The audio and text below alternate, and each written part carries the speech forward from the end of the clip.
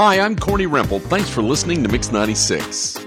It was great to see so many people from our community to come out and support Black Lives Matter in Steinbach. There were some powerful speeches before we all went and walked Main Street. It's the Mix Morning Show. It's the Mix Morning Show. And nothing else could help. It was love.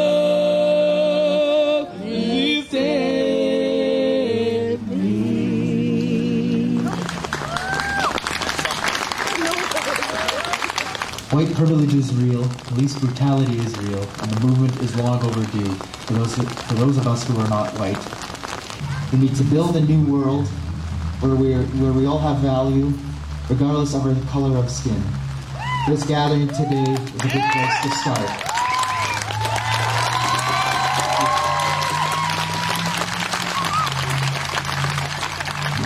Kids in school used to call me Oreo.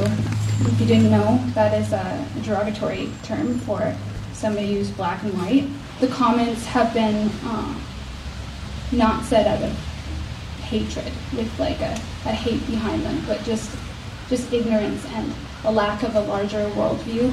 I just would like somebody to tell me why a biracial child cannot express when comments and actions hurt her and make her feel less than. I married the most supportive, loving white man. My children are a quarter black, and they easily pass for white kids on the street.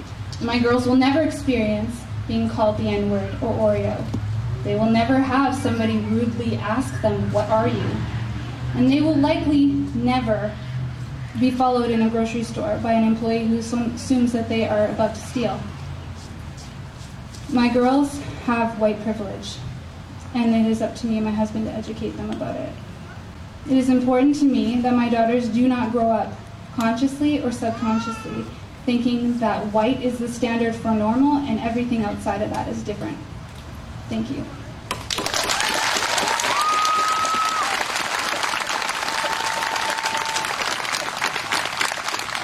I have 3 kids, 3 beautiful kids that I had with my husband who is white. And my boys are white passing, and my daughter is my doppelganger. She looks just like me. And when she was born, I should have been able to feel so happy that she looked just like me, but I wasn't. Because I know what I went through growing up. And to know that she will likely have at least some of these experiences breaks my heart. Change has to happen, because I'm done. I'm done pretending I didn't hear the racist joke. I'm done pretending that I don't see the looks that I get. I'm done. I can't have this for my kids. And you shouldn't want it for your kids either.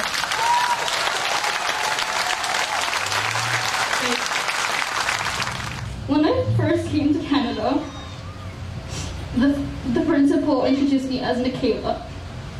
And what I hate myself most about is that I let this go on for 5 years.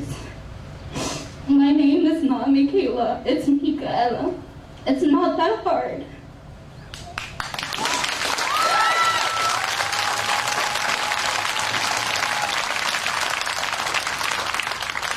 Then in high school, I was raped because some guy wanted to know what it is to be with a black girl.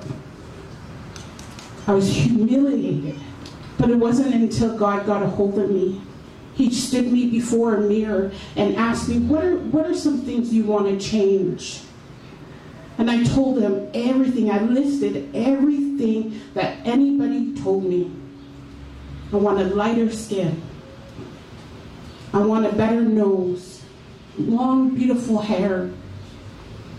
And in that moment of silence, as I kept looking at myself in the mirror, he said to me, "So what you're telling me is what I made is ugly?" Nothing that God makes is ugly. Nothing. Nothing.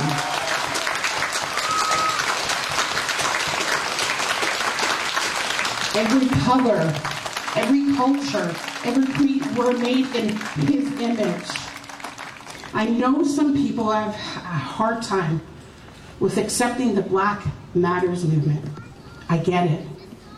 They think that we're saying only Black Lives Matter, but we're not.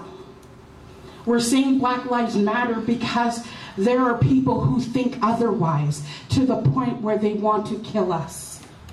That's what we're saying. Doesn't my life matter too?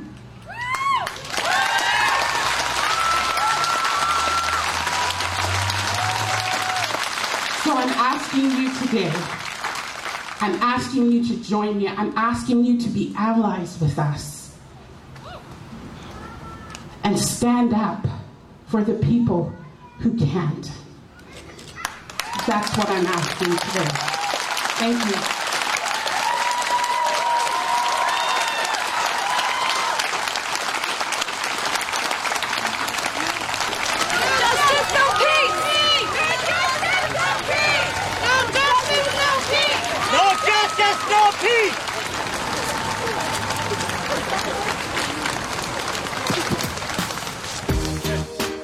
It's the Mixed Morning